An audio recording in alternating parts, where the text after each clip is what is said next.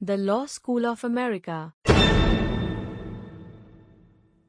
In the United States, judicial review is the ability of a court to examine and decide if a statute, treaty or administrative regulation contradicts or violates the provisions of existing law, a state constitution, or ultimately the United States Constitution.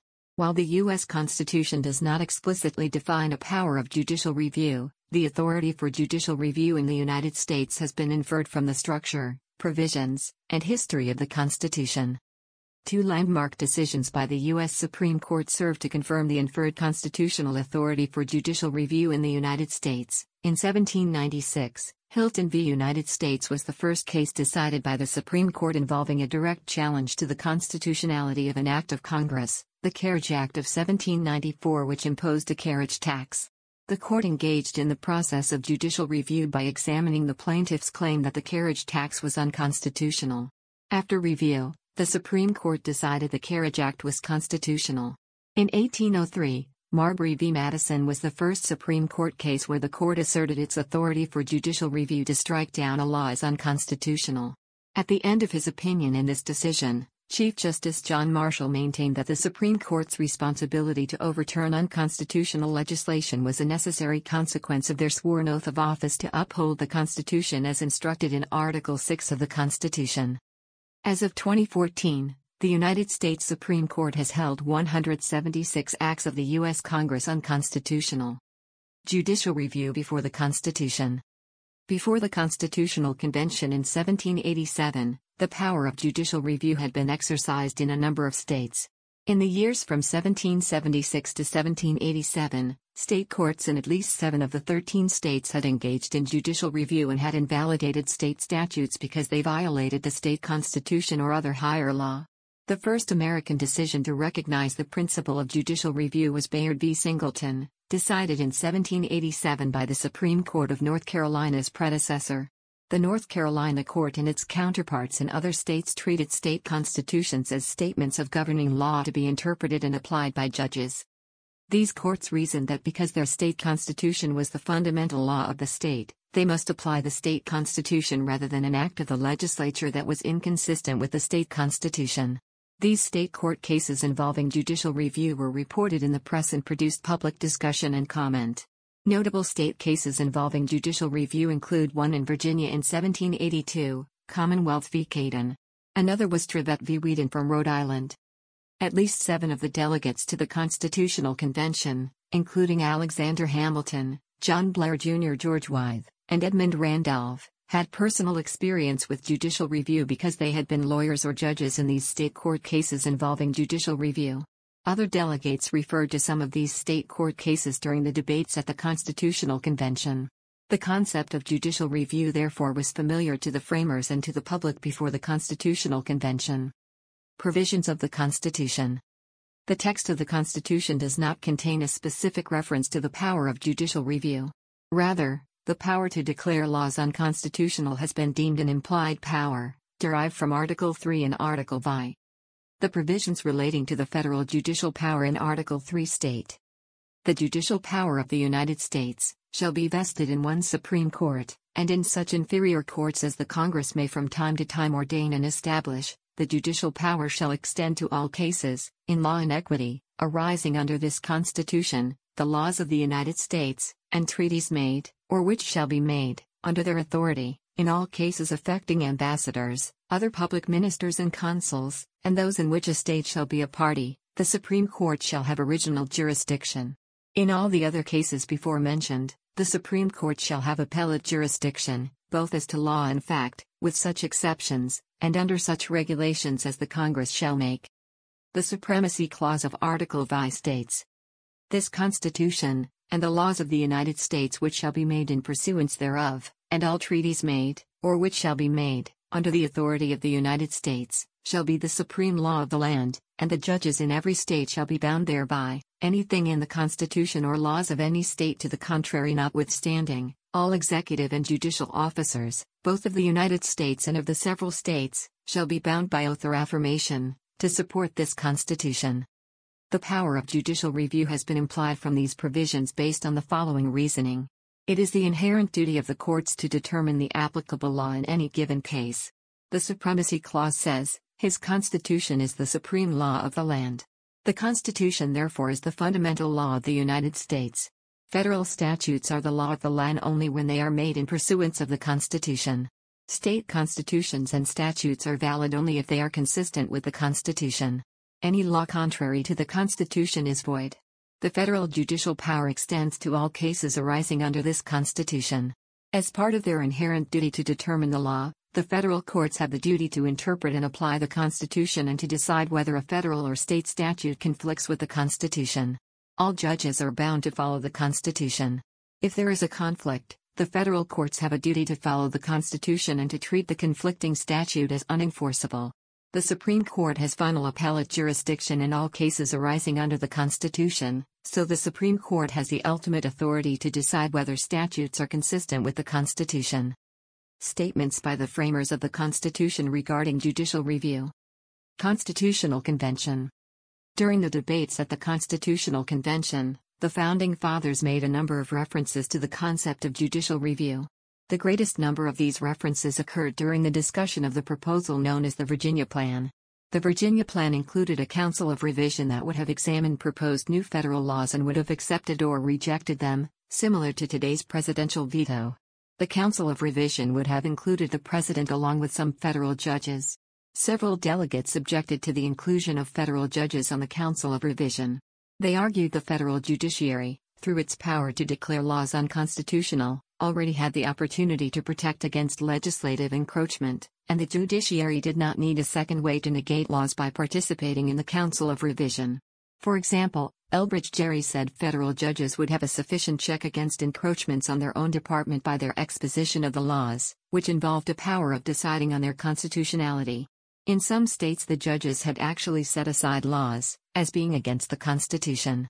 This was done too with general approbation. Luther Martin said, "As to the constitutionality of laws, that point will come before the judges in their official character. In this character they have a negative on the laws. Join them with the executive in the revision, and they will have a double negative." These and other similar comments by the delegates indicated that the federal courts would have the power of judicial review. Other delegates argued that if federal judges were involved in the lawmaking process through participation on the Council of Revision, their objectivity as judges in later deciding on the constitutionality of those laws could be impaired. These comments indicated a belief that the federal courts would have the power to declare laws unconstitutional. At several other points in the debates at the Constitutional Convention, delegates made comments indicating their belief that under the Constitution, federal judges would have the power of judicial review. For example, James Madison said, "A law violating a constitution established by the people themselves would be considered by the judges as null and void." George Mason said that federal judges could declare an unconstitutional law void. However, Mason added that the power of judicial review is not a general power to strike down all laws, but only ones that are unconstitutional. But with regard to every law, however unjust, oppressive or pernicious, which did not come plainly under this description, they would be under the necessity as judges to give it a free course. In all, 15 delegates from 9 states made comments regarding the power of the federal courts to review the constitutionality of laws. All but 2 of them supported the idea that the federal courts would have the power of judicial review. Some delegates to the Constitutional Convention did not speak about judicial review during the convention, but did speak about it before or after the convention. Including these additional comments by convention delegates, scholars have found that 25 or 26 of the convention delegates made comments indicating support for judicial review, while 3 to 6 delegates opposed judicial review. One review of the debates and voting records of the convention counted as many as 40 delegates who supported judicial review, with 4 or 5 opposed. In their comments relating to judicial review, the framers indicated that the power of judges to declare laws unconstitutional was part of the system of separation of powers. The framers stated that the court's power to declare laws unconstitutional would provide a check on the legislature, protecting against excessive exercise of legislative power. Now a word from our sponsor, the Law School of America. State ratification debates. Judicial review was discussed in at least 7 of the 13 state ratifying conventions and was mentioned by almost 24 delegates. In each of these conventions, delegates asserted that the proposed constitution would allow the courts to exercise judicial review. There is no record of any delegate to a state ratifying convention who indicated that the federal courts would not have the power of judicial review. For example, James Wilson asserted in the Pennsylvania ratifying convention that federal judges would exercise judicial review if a law should be made inconsistent with those powers vested by this instrument in Congress. The judges, as a consequence of their independence, and the particular powers of government being defined, will declare such law to be null and void. For the power of the Constitution predominates. Anything, therefore, that shall be enacted by Congress contrary thereto will not have the force of law. In the Connecticut ratifying convention, Oliver Ellsworth likewise described judicial review as a feature of the Constitution. This Constitution defines the extent of the powers of the general government. If the general legislature should at any time overleap their limits, the judicial department is a constitutional check.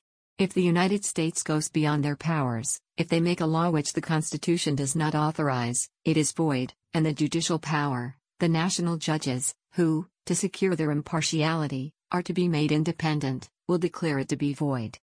During the ratification process, supporters and opponents of ratification published pamphlets, essays, and speeches debating various aspects of the Constitution. Publications by over a dozen authors in at least 12 of the 13 states asserted that under the Constitution, the federal courts would have the power of judicial review. There is no record of any opponent to the Constitution who claimed that the Constitution did not involve a power of judicial review. After reviewing the statements made by the founders, one scholar concluded, "The evidence from the Constitutional Convention and from the state ratification conventions is overwhelming that the original public meaning of the term judicial power included the power to nullify unconstitutional laws." The Federalist Papers. The Federalist Papers, which were published in 1787 to 1788 to promote ratification of the Constitution, made several references to the power of judicial review. The most extensive discussion of judicial review was in Federalist No. 78, written by Alexander Hamilton, which clearly explained that the federal courts would have the power of judicial review. Hamilton stated that under the Constitution, the federal judiciary would have the power to declare laws unconstitutional. Hamilton asserted that this was appropriate because it would protect the people against abuse of power by Congress. The courts were designed to be an intermediate body between the people and the legislature, in order, among other things, to keep the latter within the limits assigned to their authority. The interpretation of the laws is the proper and peculiar province of the courts. A constitution is, in fact, and must be regarded by the judges, as a fundamental law. It therefore belongs to them to ascertain its meaning, as well as the meaning of any particular act proceeding from the legislative body. If there should happen to be an irreconcilable variance between the two, that which has the superior obligation and validity ought, of course, to be preferred, or, in other words, the Constitution ought to be preferred to the statute, the intention of the people to the intention of their agents. Nor does this conclusion by any means suppose a superiority of the judicial to the legislative power. It only supposes that the power of the people is superior to both, and that where the will of the legislature, declared in its statutes, stands in opposition to that of the people, declared in the Constitution, the judges ought to be governed by the latter rather than the former. They ought to regulate their decisions by the fundamental laws, rather than by those which are not fundamental. Accordingly, whenever a particular statute contravenes the Constitution, it will be the duty of the judicial tribunals to adhere to the latter and disregard the former. The courts of justice are to be considered as the bulwarks of a limited constitution against legislative encroachments. In Federalist No. 80, Hamilton rejected the idea that the power to decide the constitutionality of an act of Congress should lie with each of the states. The mere necessity of uniformity in the interpretation of the national laws decides the question. 13 independent courts of final jurisdiction over the same causes, arising upon the same laws, is a hydra in government, from which nothing but contradiction and confusion can proceed. Consistent with the need for uniformity in interpretation of the Constitution, Hamilton explained in Federalist No. 82 that the Supreme Court has authority to hear appeals from the state courts in cases relating to the Constitution. The arguments against ratification by the Anti-Federalists agreed that the federal courts would have the power of judicial review, though the Anti-Federalists viewed this negatively. Robert Yates, writing under the pseudonym Brutus, stated, "The judges under this Constitution will control the legislature, for the Supreme Court is authorized in the last resort, to determine what is the extent of the powers of the Congress. They are to give the Constitution an explanation, and there is no power above them to set aside their judgment, The Supreme Court then has a right, independent of the legislature, to give a construction to the Constitution and every part of it, and there is no power provided in this system to correct their construction or do it away. If, therefore, the legislature passes any laws, inconsistent with the sense the judges put upon the Constitution, they will declare it void. Judicial review between the adoption of the Constitution and Marbury. Judiciary Act of 1789. The first Congress passed the Judiciary Act of 1789, establishing the lower federal courts and specifying the details of federal court jurisdiction. Section 25 of the Judiciary Act provided for the Supreme Court to hear appeals from state courts when the state court decided that a federal statute was invalid, or when the state court upheld a state statute against a claim that the state statute was repugnant to the Constitution. This provision gave the Supreme Court the power to review state court decisions involving the constitutionality of both federal statutes and state statutes. The Judiciary Act thereby incorporated the concept of judicial review. Court decisions from 1788 to 1803. Between the ratification of the Constitution in 1788 and the decision in Marbury v. Madison in 1803, judicial review was employed in both the federal and state courts. A detailed analysis has identified 31 state or federal cases during this time in which statutes were struck down as unconstitutional, and 7 additional cases in which statutes were upheld but at least one judge concluded the statute was unconstitutional. The author of this analysis, Professor William Traynor, concluded, the sheer number of these decisions not only belies the notion that the institution of judicial review was created by Chief Justice Marshall and Marbury, it also reflects widespread acceptance and application of the doctrine. Several other cases involving judicial review issues reached the Supreme Court before the issue was definitely decided in Marbury in 1803. In Hayburn's case, 1792, federal circuit courts held an act of Congress unconstitutional for the first time. 3 federal circuit courts found that Congress had violated the Constitution by passing an act requiring circuit court judges to decide pension applications, subject to the review of the Secretary of War. These circuit courts found that this was not a proper judicial function under Article 3. These 3 decisions were appealed to the Supreme Court, but the appeals became moot when Congress repealed the statute while the appeals were pending. In an unreported Supreme Court decision in 1794, United States v. Yale Todd, the Supreme Court reversed a pension that was awarded under the same Pension Act that had been at issue in Hayburn's case. The court apparently decided that the act designating judges to decide pensions was not constitutional because this was not a proper judicial function. This apparently was the first Supreme Court case to find an act of Congress unconstitutional. However, there was not an official report of the case and it was not used as a precedent. Hilton v. United States, 1796, was the first case decided by the Supreme Court that involved a challenge to the constitutionality of an act of Congress. It was argued that a federal tax on carriages violated the constitutional provision regarding direct taxes. The Supreme Court upheld the tax, finding it was constitutional. Although the Supreme Court did not strike down the act in question, the court engaged in the process of judicial review by considering the constitutionality of the tax. The case was widely publicized at the time, and observers understood that the court was testing the constitutionality of an act of Congress. Because it found the statute valid, the court did not have to assert that it had the power to declare a statute unconstitutional. In Ware v. Hilton, 1796, the Supreme Court for the first time struck down a state statute. The court reviewed a Virginia statute regarding pre-Revolutionary War debts and found that it was inconsistent with the peace treaty between the United States and Great Britain. Relying on the Supremacy Clause, the court found the Virginia statute invalid. In Hollingsworth v. Virginia, 1798, the Supreme Court found that it did not have jurisdiction to hear the case because of the jurisdiction limitations of the 11th Amendment. This holding could be viewed as an implicit finding that the Judiciary Act of 1789, which would have allowed the court jurisdiction, was unconstitutional in part. However, the court did not provide any reasoning for its conclusion and did not say that it was finding the statute unconstitutional. In Cooper v. Telfair, 1800, Justice Chase stated, "It is indeed a general opinion, it is expressly admitted by all this bar and some of the judges have, individually in the circuits decided, that the Supreme Court can declare an act of Congress to be unconstitutional, and therefore invalid, but there is no adjudication of the Supreme Court itself upon the point." The Law School of America. This has been a Creative Commons licensed podcast. The content used in the podcast is licensed by the Wikimedia Foundation Incorporated under a Creative Commons Attribution, Share Alike license. The text has been modified for audio. The content of these podcasts is for informational purposes only and do not constitute professional advice. These podcasts are not associated with the Wikimedia Foundation in any context. The Law School of America.